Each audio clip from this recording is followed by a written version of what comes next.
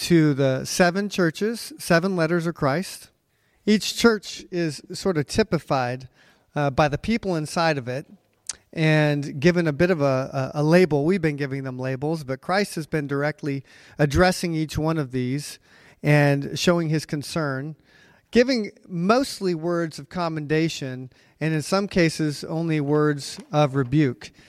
Today, this letter is one of the maybe more challenging ones.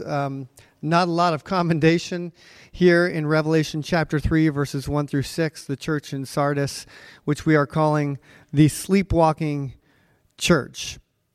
So let's read this scripture first and then look at it together. And here's what we read in the book of Revelation chapter 3, verses 1 through 6. To the angel of the church in Sardis write, "These are the words of him who holds the 7 spirits of God and the 7 stars. I know your deeds. You have a reputation of being alive, but you are dead. Wake up, strengthen what remains and is about to die, for I have found your deeds unfinished in the sight of my God. Remember, therefore, what you have received and heard, obey it and repent. But if you do not wake up, I will come like a thief, and you will not know at what time I will come to you. Yet you have a few people in Sardis who have not soiled their clothes. They will walk with me, dressed in white, for they are worthy. The one who is victorious will, like them, be dressed in white. I will never blot out his name from the book of life, but will acknowledge his name before my Father and his angels. He who has an ear, let him hear what the Spirit says to the churches." This is the word of God. Father, would you open our hearts and our minds and allow us now to heed the message that you have for us in your timeless word and apply that to our day today. We pray in Christ's name. Amen. I remember in college, one of the hallmarks of my friend group was to go to a city and we would hacky sack in the city. So it's silly, but we'd have a complete circle and you'd have to do a total hack. Everybody kicks the ball without it falling and that kind of thing. And then we'd celebrate by eating a donut afterwards. And that's just sort of one of the things we did. Everybody had different sleeping habits, of course. I remember one night I was in a dead sleep and my roommates wanted to do a hacky sack somewhere in northern Pennsylvania. And they literally dragged me out of bed. I didn't wake up until I was halfway down the hallway of our dorm room. And when I did, I was really mad. I really like sleep. And when I'm sleeping hard, I don't wake up friendly at all. I don't think they ended up getting me to go into the car that night because I think it got a little physical when they were trying to drag me out of there too. When you're asleep, you don't really want to be awakened.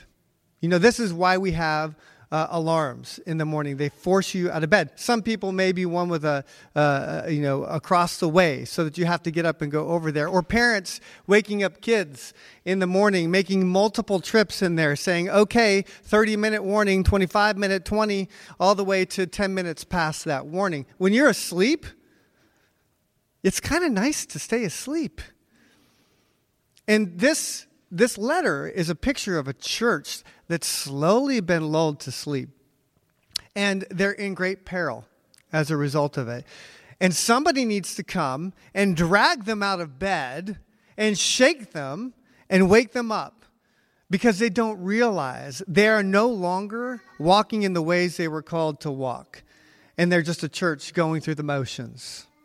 You know, it's a collection of individuals. And in the past couple of letters we've looked at, it seems like Christ has kind of singled out a group of people in the church. This appears to be almost the entire church has been lulled to sleep.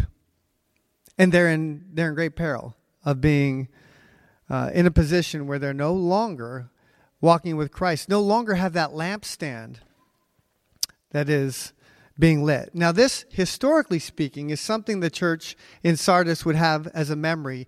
When you have a city, you've got stories. If you're a part of that city, you remember the past as well. And twice in history, this particular city had fallen to enemies for the exact same reason.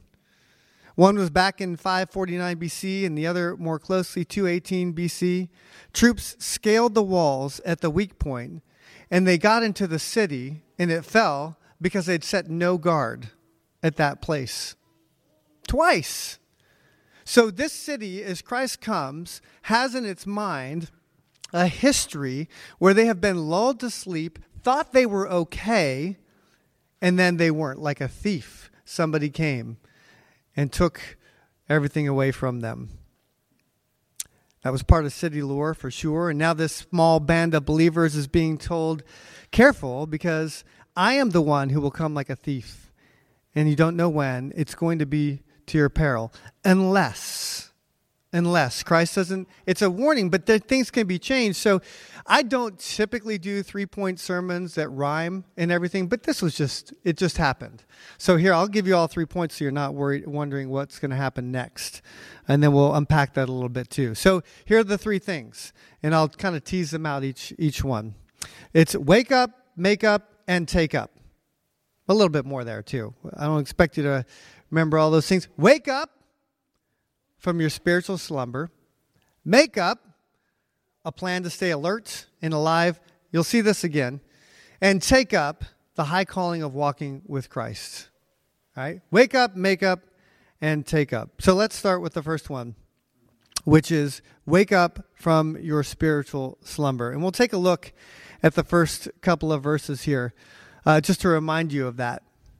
So he's written this letter to the angel of the church in Sardis, and each time Christ is given a designation, and after he identifies who he is, he says, I know your deeds. You have a reputation of being alive, but you are dead.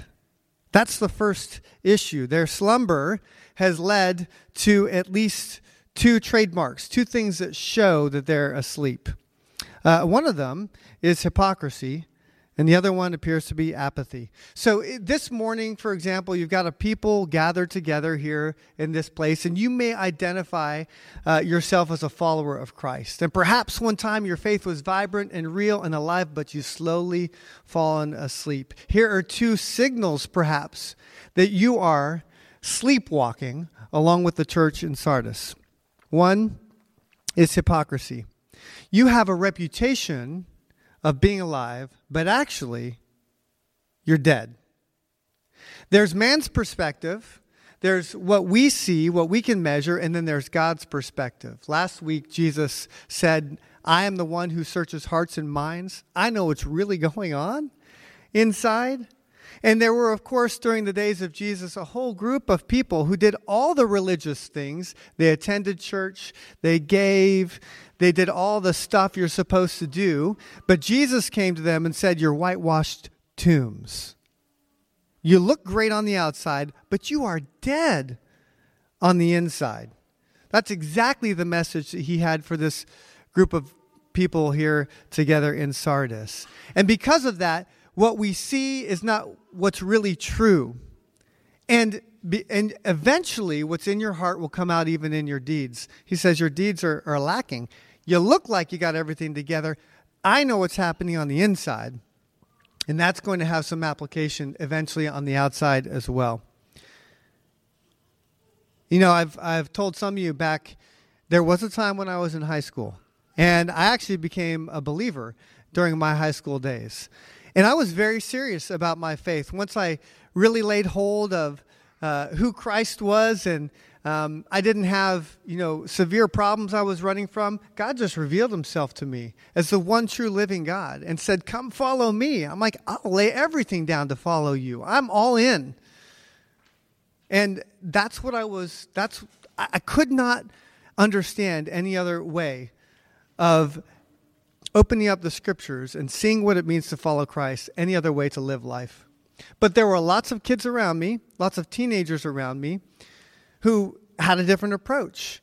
They would show up to church, they were involved maybe in a youth group, but they were doing some things off the grid that did not line up with what it meant to be a follower of Christ. And people who don't believe in that can see that pretty clearly and pretty quickly. So in my high school, there was a group, and some of you have heard this, of kids called the anti-Christians. They really hated Christians. And the reason they hated them was because they saw the hypocrisy. There was a reason why. They said, you know what? You look good and everybody thinks but I know what you're really doing. Now, in this case, they actually published an underground newspaper where they would list names of kids and actions they saw them do and distribute it among the school to out them. This was, the old version. This was the Snapchat approach in the day. And now for me, that was horrifying. On one hand, to think, how are people, feeling that they can do this? It seems like it's really hurtful. But on the other hand, I know these kids, and why are they doing? And I know there's that struggle and that pull, but Christ says, "Follow me and follow me only." Your measurement for what it means to walk in this life is not what others are doing, but what I've called you to do. And here's the thing: when those two things don't match, you're engaged in hypocrisy. You have a reputation of being alive, but you're actually dead. And Christ isn't the only one who sees it. Now, one of the dangers, of course, is that remember, if you're asleep, by the way, Christ uses the same, others in the Bible too, use a euphemism of sleep for death. If you're really dead, you can do a good job of covering it up. You got the makeup on, you're actually at the morgue, but you're looking maybe better than you did when you were alive. And that's a problem. Christ is coming to us saying, you've got to align your life with what people see outside with what's really happening on the inside. Or you're in danger, not only of sleepwalking, but of death itself. You're dead. Christ didn't call us to a dead faith. He called us to a living, vibrant encounter with the God of all creation who knit you in your mother's womb and who said, I've called you out of darkness into light and given you things to do. By grace through faith you've been saved, not by works. This is a gift of God. You can't boast because of where you are, but guess what? He's done that so that you can walk into the good works He's prepared in advance for you to do. That's what it looks like to be a living, vibrant part of Christ's body. And yes, there's ups and downs along the way, but what's the trajectory? You might be headed towards slumber, and it could be that you're engaged in hypocrisy. But there's another thing here happening, and that's apathy. Apathy is pathos, pathos, the emotional kind of experience of life. You don't have it. There's no passion. There's no emotion. You don't care anymore. I think a lot of us have gone through that in the last few weeks. I don't have the capacity to care anymore. And we could be in danger of the same thing in our faith. You have unfinished work to do, but it doesn't seem pressing or urgent or important or it doesn't make a difference, it doesn't feel like. So you just don't care. You're in peril. And if you have hypocrisy and you see that in your life or apathy, you're in danger. So Christ comes to you and says, wake up. It's time to wake up from your sleepwalking. And that theme is found in other places in the Scripture. This isn't all-encompassing, but just consider these. Paul writes in Romans 13, do this understanding the present time. The hour has already come for you to wake up from your slumber. Because our salvation is nearer now than when we first believed. Nobody knows the exact time of Christ's return, but I can guarantee you something. It's one day closer today than it was yesterday. So that could be it's today or tomorrow. Wait, if you are just sleepwalking, wake up.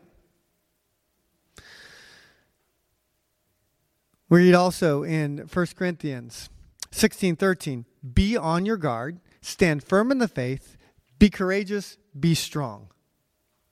Here's some more admonition to this church, and it had been struggling with some of the moral issues we even looked at recently, and he says, be on your guard. Like that church in Sardis, somehow they'd taken the guard duty away, and they were just moving forward. You can't do that. Be on your guard. And there's a lot of reasons why. It's not just your own wandering heart, but there are other enemies that we have. For example, 1 Peter 5:8, be alert and of sober mind. Your enemy, the devil, prowls around like a roaring lion, looking for someone to devour. If that doesn't make you wake up a little bit, you probably ought to. If you believe the Bible is true this morning, you have an actual enemy lurking around like a lion, seeking to devour somebody. I dare guarantee if there was a lion at that door right now, you guys would be going the other way. We'd be calling some sort of control person. We'd be looking for the people who are the conceal and carry. Like we are alert and alive, and we're going to make sure that we're on guard because nobody wants to encounter that. Even in a zoo, you're glad there's 6-inch thick glass or something. Have you ever been in a zoo where a lion roars? It's terrifying. And we've been told that there's somebody like that looking for a way to devour you. So you're just apathetic and don't care? You can't be. This is so insightful in Luke chapter 4 when Jesus himself is tempted and he rises to the occasion. He's the second Adam. He doesn't fail where the first Adam did. And, he's tempted by Satan himself. And it's a wonderful scene, but at the end, this chilling comment, when the devil had finished all his tempting, he left him until an opportune time. Satan wasn't done.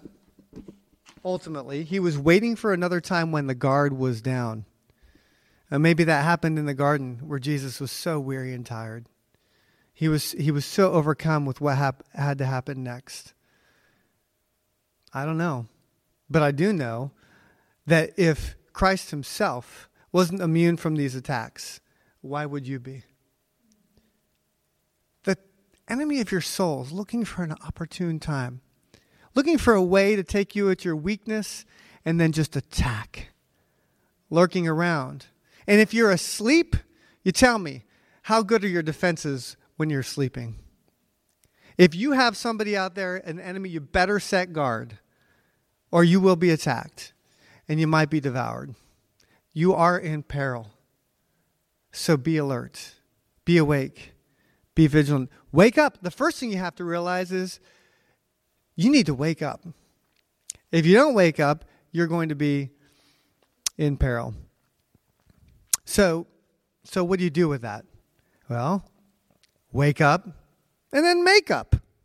Make up a plan to stay vigilant, to stay alert, to stay alive. That's the second point. Hopefully I've convinced you that there's a problem we all have, that we have to be aware of what's going on. So what do you do with that? Christ himself gives some solutions to it. He says, strengthen what remains and is about to die. This is like a dying fire. We've made a couple of fires recently, and you're all familiar with this too, and it seems to be dying, and you fan the flame, and it can come back up. How are you fanning the flame? If you feel like you're sleepwalking. Maybe it's like a trainer. If you're somebody who wants to stay physically fit, you go to the gym and you hire a trainer, and you say, hey, look, I'm going to pay you to do the things I've already paid to do. It's kind of a money-making scheme of sorts, right? But the reason you do that is because you might know the things to do, but you need someone to hold you accountable to it.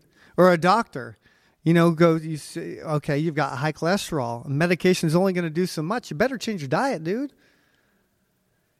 Or an oil change in your car. If you don't get your oil changed in your car, it will go poorly at some point. It will die. These are all the same things as our spiritual life as well. You wake up, what do? You have to strengthen what remains and is about to die. It doesn't seem like it's quite dead yet. There's still, I'm not dead yet, right? There's still some life in there.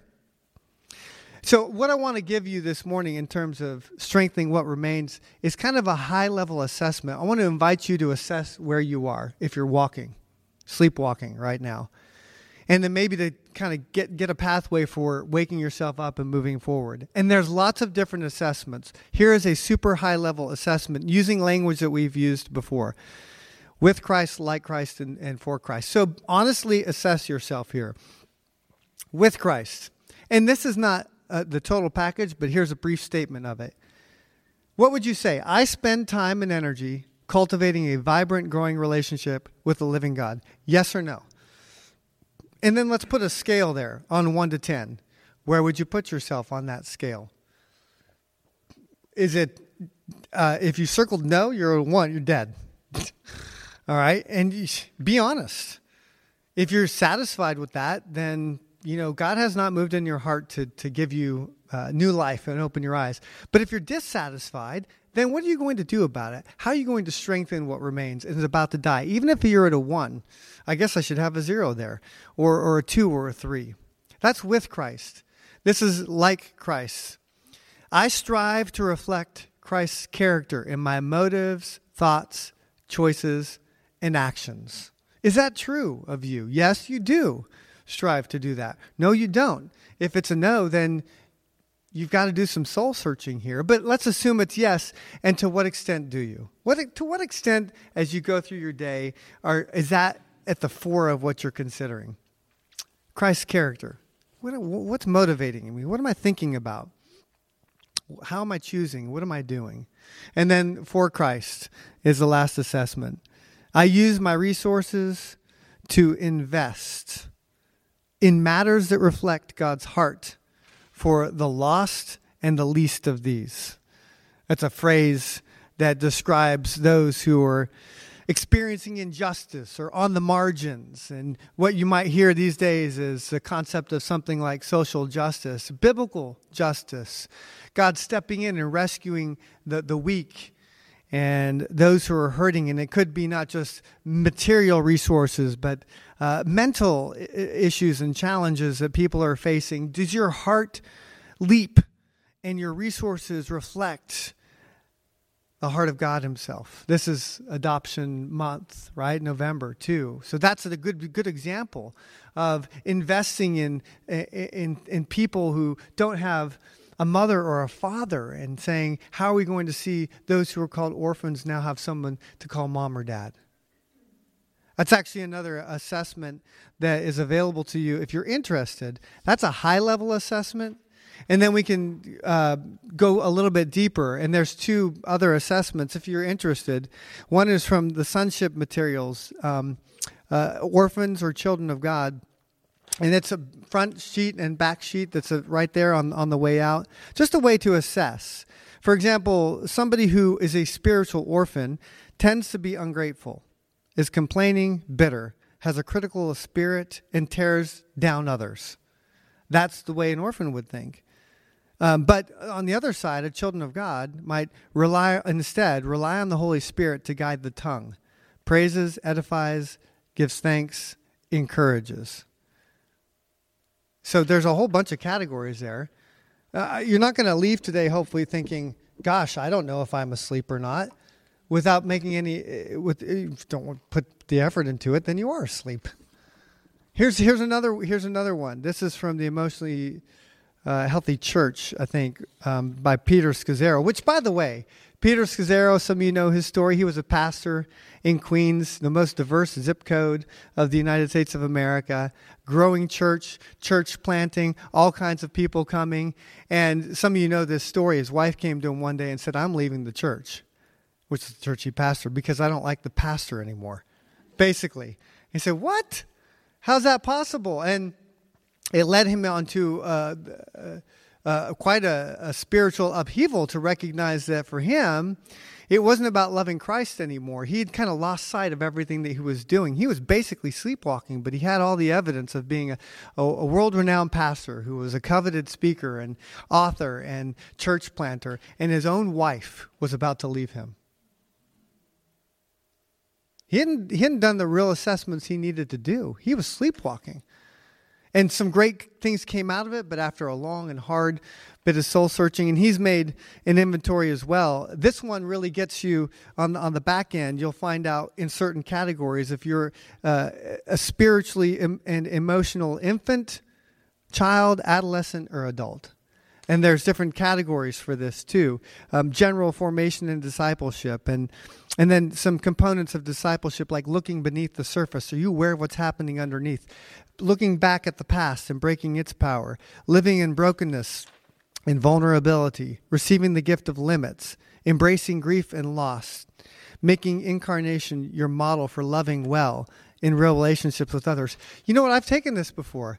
I'm changing diapers in some areas. Still, I am an infant in some areas. And unfortunately, some of that took church planting for me to realize that, whoa. Because when you first come to Christ and you're alive and vibrant, and then you develop patterns and you just stop looking at it, you can't afford to do that. You'll be like the church in Sardis. We've got to get that guard back on. And it takes some self-reflection, self-evaluation. And if you don't know what to do or how to do that, here's a couple of resources for you. And we'll put these we'll send these out electronically as well, so that you can print them out later if you want to or don't have access to them now. So Christ comes and he says, strengthen what remains is about to die. And some of that is hopefully obvious to you or is going to be. But he says more than that. He doesn't just say, strengthen what remains. He also says, remember, therefore, what you've received and heard. In other words, remember the basics. He's telling this church, you're sleepwalking. You've kind of forgotten the fundamental reality of what it means to be walking with a living God. So one of the things you need to do is remember what you received and what you heard. You look back and you recall to your mind the very basics of your faith. And one of the phrases that we've used off and on, and I don't know when this became a popular phrase, at least in our circles, is preach the gospel to yourself daily. I mean, that's kind of code for remembering what you received and you heard. Jesus Christ, he died on the third day. He rose again from the dead. You're forgiven. You are, as some of these sonship materials, for example, say, you are far worse off than you ever imagined. You're way more sinful. It's like, how deep does the hole go? It's like a vortex, your sin. But the good news of the gospel is you're also loved more than you ever dared imagine. You are simultaneously worse off than you ever think and more loved than you ever dared to hope. Because in the face of that pit of despair and your sin that feels never ending, Christ died on your behalf while you were still sinners to demonstrate his love for you. So that's a basic gospel reality. That grid, if I start taking it into my mind and letting it seep to every fiber of my being, is going to affect the way I respond when somebody comes to me in disappointment with something I've done, to remember those basics. Or when, a husband and a wife in the midst of conflict, or a family that's in turmoil, or a nation. Remember the basics. Remember what you've received and heard. But it's not just remembering, it's also renewing your commitment. Because he goes on to say, obey it and repent. Obedience is a commitment. Repentance is stopping going one way, heading toward another. So you remember, but then you also, I think, remember that zeal that you had to walk in these ways. So this is a renewal of your commitment. Seek to align what people see publicly with who you are privately. Admit your passion has waxed and waned, that you might be in the middle of some spiritual REM right now. And you need to be awakened from your slumber. And renew your commitment. Now, just finally, wake up from your spiritual slumber, make up a plan to stay alert and alive, and then third is take up.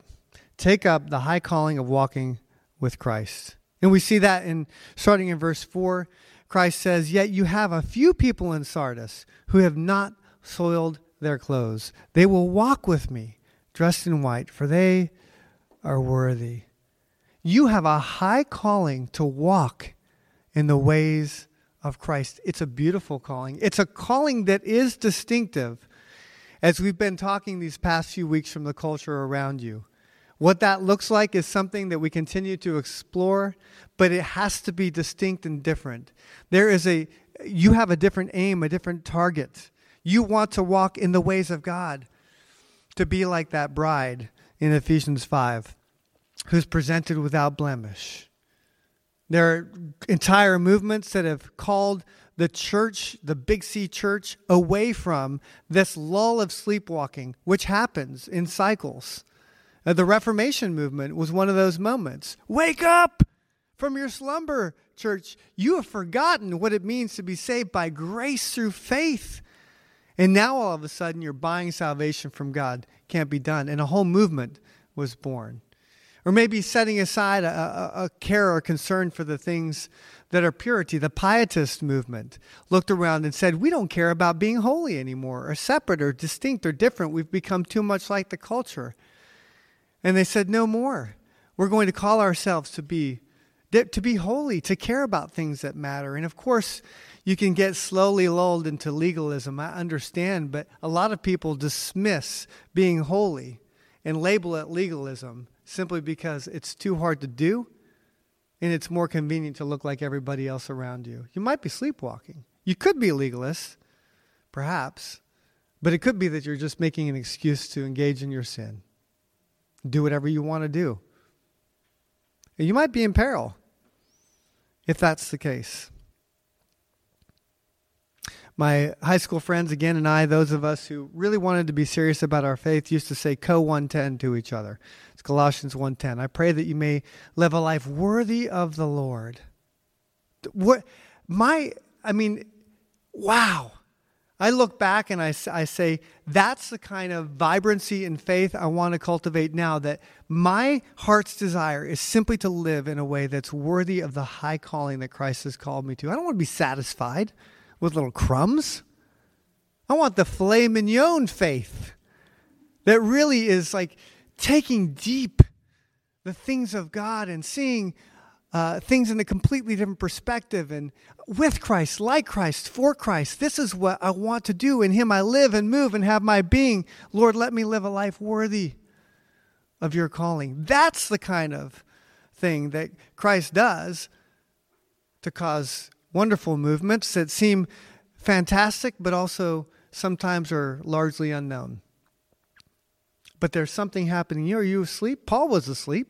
This guy we quoted from who said, be on guard, wake up from your slumber. And Christ met him on the Damascus road, blinded him, shook him awake, and then he was recklessly abandoned to the things of God. That's what he was committed to. He wanted to be obedient, have a heart of repentance, take up the high calling of walking with Christ to the end.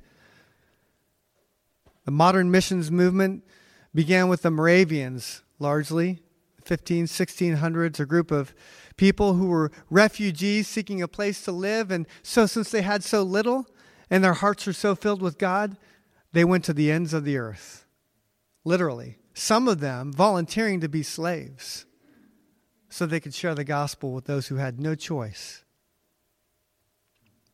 Those are people who have woken up. They've made up a plan. I am going to give everything to Christ, even my own freedom. I'm willingly giving up. And they took up the high calling of walking with Christ. I made mention of Keith Green a couple of weeks ago, dude from the 70s, 100% 70s. But he was very passionate. He wrote one song called Asleep in the Light. This is just a piece of it. He was convinced just a few decades ago that the American church was asleep and needed to be woken up. And this is just a piece of what he said. Oh, bless me, Lord, bless me, Lord. You know, it's all I ever hear. No one aches. No one hurts. No one even sheds one tear. But he cries, he weeps, he bleeds, and he cares for your needs. And you just lay back. You keep soaking it in. The world is sleeping in the dark that the church just can't fight because it's asleep in the light. How can you be so dead when you've been so well fed? Jesus rose from the grave and you can't even get out of bed. You can't even get out of bed. You won't lift your finger or give one thing or lay yourself down on behalf of Christ because you're asleep too. So don't be asleep. Wake up. And the opportunity for us, I hope you have some resources here to do a little soul shaking this morning and just wake yourself up and say, hey, look, this can be overwhelming, but that thing right there, Christ, change that.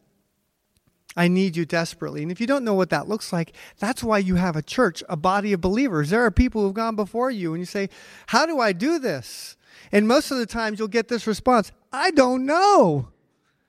But I have some ideas about where I've seen growth along the way. Come along. Let's do this together. Let's take up this high calling of walking with Christ. Let's not be satisfied with sleepwalking anymore. Let's recklessly abandon all things for the sake of God. Don't be asleep. You have so much. We have so many resources. One of the things I miss about even Ashish being here, one of our partners in India, is the never-ending stories of people who have nothing but will walk miles and miles just to hear somebody open up the Bible. And there are plenty of people who just won't even get out of bed. Or maybe you passed 20 churches to get here this morning to your preferred one. We have so much. What are we doing with it? Oftentimes we look at what we don't have. But we need to take a look at what we do, and we need to shake ourselves a little bit and make sure that we're not like the church in Sardis. Father, would you this morning rouse us from our spiritual slumber? All of us are probably some degree of sleepwalking, but we don't want that. We want to be fully alert, fully alive, and put a guard on the watchtower of our souls, so that like a thief in the night, you don't come and steal away our lampstand. Or Satan himself or some enemy doesn't come over the wall and devour us and tear us up with bitterness and anger and jealousy and rage and immorality and hate and spite. Everything that's opposite of that which is to be typical of those who have been called from darkness into light. Love, joy, peace, patience, kindness, faithfulness, gentleness, self-control. That's what typifies somebody who's walking fully awake, recognizing that they haven't completely arrived, but making a plan for sure. Taking up this high calling, waking up to the realities of where we are and falling again on the mercies of a God who has never fallen asleep. That night in the garden when Jesus bled tears of sweating blood, his disciples were sleeping, but he did not. He set the guard up and he carried out the task to the end. And so we thank you. We finish with a note of mercy and grace, that we have a God who understands what we face and who comes to us in our time of need. And we can find grace and mercy, even if we come and say, Lord Jesus, I am sleepwalking today. Rouse us from our slumber. Remind us of your goodness, your mercy, your grace. But then also leave us unsettled if we don't care. Help us and keep us from apathy and from hypocrisy. We plead in the precious name of Jesus. Amen.